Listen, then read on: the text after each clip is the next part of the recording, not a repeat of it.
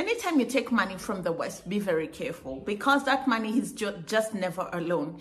It is something that is meant to suffocate you and twist you and ensure that they use it as leverage to make you toe the line anytime they want you to. Zambia is the latest country to experience this, as they borrowed money, and because they are unable to repay that money and are trying to get into a debt restructuring deal, they're suffering the consequences. And the president of Zambia says this is equivalent to having a python squeeze life out of you. I said to President Macron when we met last time, I visited him, urging him to help us together with China, because they're the two chairs under the common framework to close the debt. We've been talking for too long. I said the debt, yes, we inherited it, but again, governments are institutions, they live on. So we have to deal with it. So I use an example that the debt we are faced with is like a python, crippling us in the neck, the ribs, and the legs. So we want this python rolled out of our body as a country. And then we have the capacity to implement the things that we've agreed with the president here and the people of Rwanda, because capacity will be released and not focused on the debt legacy. Thank you. Hello guys, how are you doing? Welcome to another episode of the Conversations with me. My name is Andira Ganga. I am a business journalist by profession and a digital content creator. I come online and talk about Black people, Africa, our empowerment, and how we can rise up and take our rightful place at the global stage. Today I want to talk about the president of Zambia and his very strong remarks on debt restructuring. So Zambia had borrowed some money from the international market, and they've been looking to restructure that loan. Different countries go through different governments, and different governments borrow differently. They invest money in different things. Some governments embezzle the funds, but that doesn't mean that you will not pay the money back. You borrow all the more you want, but when the time to pay it back comes, creditors do not care if you're the one that borrowed it or not. You have to pay back the money. And so it was time for Zambia to pay back the money, but the economy was not at a place that it could be able to facilitate that. And so the president began having conversations with France and China to see if they can restructure at least $12 billion in debt so that they can have a longer period of time to pay and more fair terms. However, this was not going to be as easy as Zambia had projected it to be. So when you're unable to restructure your debt, it means that creditors are very wary of you because there's a debt of yours that is pending and nobody wants to give you money. And it also means that you're in a state of limbo because all the resources that you're making are not even enough to finance what is all your budgetary needs in the country. And so it leaves a country very, very vulnerable. And that was the position that Zambia was in. And when it began the negotiations, it was very evident that this was a process that was going to take a very long time. If we are counting, it took 3 years. And that meant that for 3 years, this is a country that is constantly having conversations with its creditors and saying, how can we go about restructuring this debt? How can we go about rethinking the terms of payment of this debt so that we can be able to start paying you back, but also have access to other donors and other funding so we can run our own country. The IMF came out and said of the $3 billion that it was going to give Zambia, Zambia had to abide to some conditionalities. And part of those conditionalities were the fact that it has to reach a debt restructuring deal with its creditors.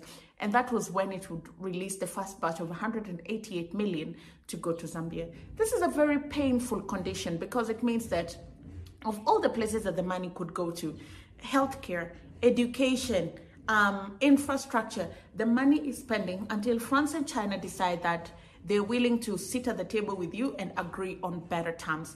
And so we have seen it drag out, and most recently he was in Rwanda and left Rwanda to go to Paris, where they reached an agreement. But the president was very keen to say that excruciating process is uncalled for and unnecessary. Let me also indicate here one of the lessons of our debt restructuring that is applicable to poverty reduction, to climate change, is the issue around speed at which we do things. G20 framework, when we took office 21 months ago, this discussion was already in train. Now we've been in office 21 months. Yes, we're very pleased that it happened yesterday. But for the countries that are coming after us, there's need to expedite the processes. Just that, whether it's, if you like, energy transition, as Senegal is involved in that, we must just be conscious of time. Every day we don't deliver these things that are within our control, we are basically increasing the cost and the damage gets compounded. I think it's very important.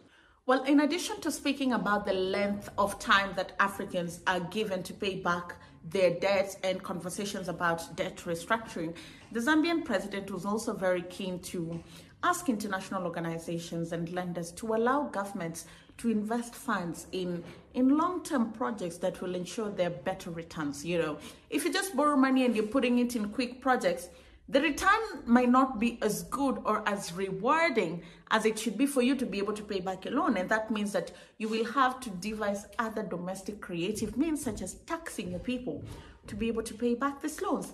And so the president was saying, allow us to invest in industries that fetch good value at the market and also explore options of value addition. German Chancellor's point yesterday at dinner, repeated today, is so important for us as a global community to mobilize resources, yes, but these resources must be invested to help grow the economies of the less developed countries. Very important, because by doing that, we are creating capacity in those economies to mitigate against climate change and obviously poverty reduction. So value addition, not just with the electric vehicle industry that is coming through, huge industry. It is important, President Macron, that we look at deliberately investing in extraction, critical minerals, for example, in value adding these minerals in country. Obviously, that will help the growth side of the GDP, create jobs, business opportunities for the transactional chain in there, if I may call it that. So I think this must be deliberate as well. Rather than generic discussions, we must dive deep into the envelope and begin to say, these are requirements, these are needs, these are minimums. And it will mutually benefit, as somebody said yesterday, not to polarize the conversation, the North and the South. It will definitely, if it's structured properly, benefit the North, the South. And that's not the debate we must be engaging in, but mutuality for greater good, for a safe world, for a world that we can pass on to the next generation in a responsible manner. Well, guys, that's all I had for you on this episode of our conversations. My name is Ndiro Ganga. Comment down below what you think, and I'll see you again next time.